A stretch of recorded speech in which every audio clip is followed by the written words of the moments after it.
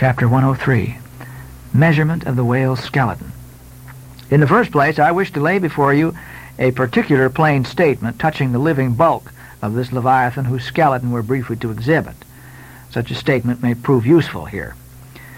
According to the careful calculation I've made, and which I partly base upon Captain Scoresby's estimate of 70 tons for the largest sized Greenland whale of 60 feet in length, according to my careful calculation, I say a sperm whale of the largest magnitude, between 85 and 90 feet in length and something less than 40 feet in its fullest circumference, such a whale will weigh at least 90 tons.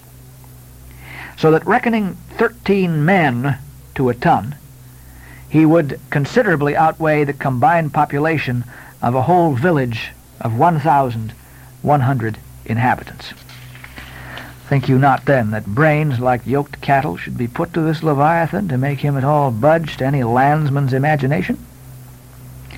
Having already in various ways put before you his skull, spout hole, his jaw, teeth, tail, forehead, fins, and diverse other parts, I shall now simply point out what is most interesting in the general bulk of his unobstructed bones.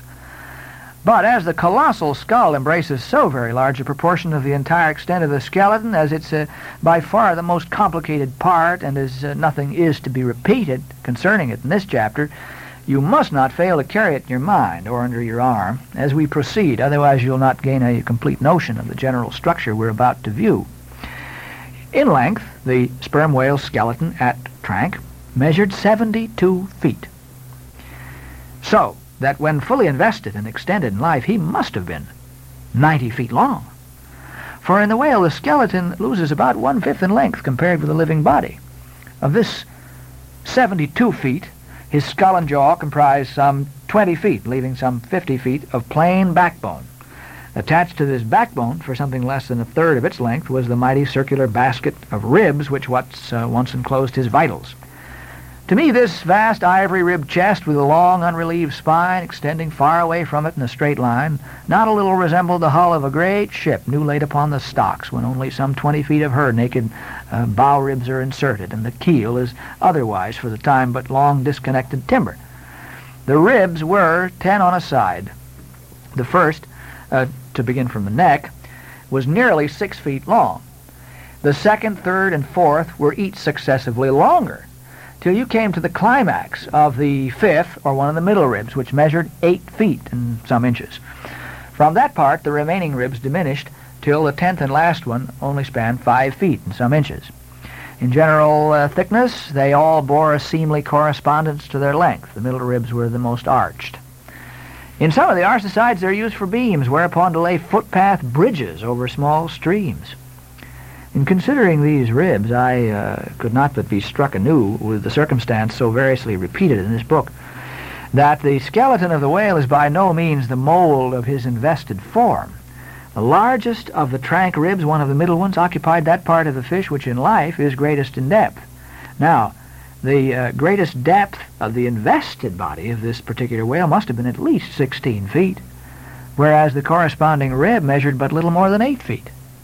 So that this rib only conveyed half of the true notion of the living magnitude of that part. Besides, for some way where I now saw but a naked spine, all that had been once wrapped round with tons of added bulk in flesh, muscle, blood, and bowels. Still more for the ample fins, I here saw but a few disordered joints, and in place of the weighty and majestic but boneless flukes, an utter blank. How vain and foolish, then, thought I, for timid, untraveled man to try to comprehend aright this wondrous whale by merely poring over his dead, attenuated skeleton stretched in this peaceful wood. No, only in the heart of quickest perils, only when within the eddyings of his angry flukes, only on the profound, unbounded sea can the fully invested whale be truly and livingly found out. But the spine. For that, the best way we can consider it is with a crane to pile its bones high up on end. Now, no speedy enterprise, but, well, now it's done. It looks much like Pompey's Pillar. There are 40 and odd vertebrae in all, which in the skeleton are not locked together. They mostly lie like great knobbed blocks on a Gothic spire, forming solid courses of heavy masonry. The largest, a middle one, is in width something less than 3 feet and in depth more than 4. The smallest, where the spine tapers away into the tail, is only 2 inches in width and looks something like a white billiard ball. I was told that there were still smaller ones, but they'd been lost by some little cannibal urchins, the priest's children, stolen them to play marbles with. Thus we see how that the spine of even the hugest of living things tapers off at last into simple child's play.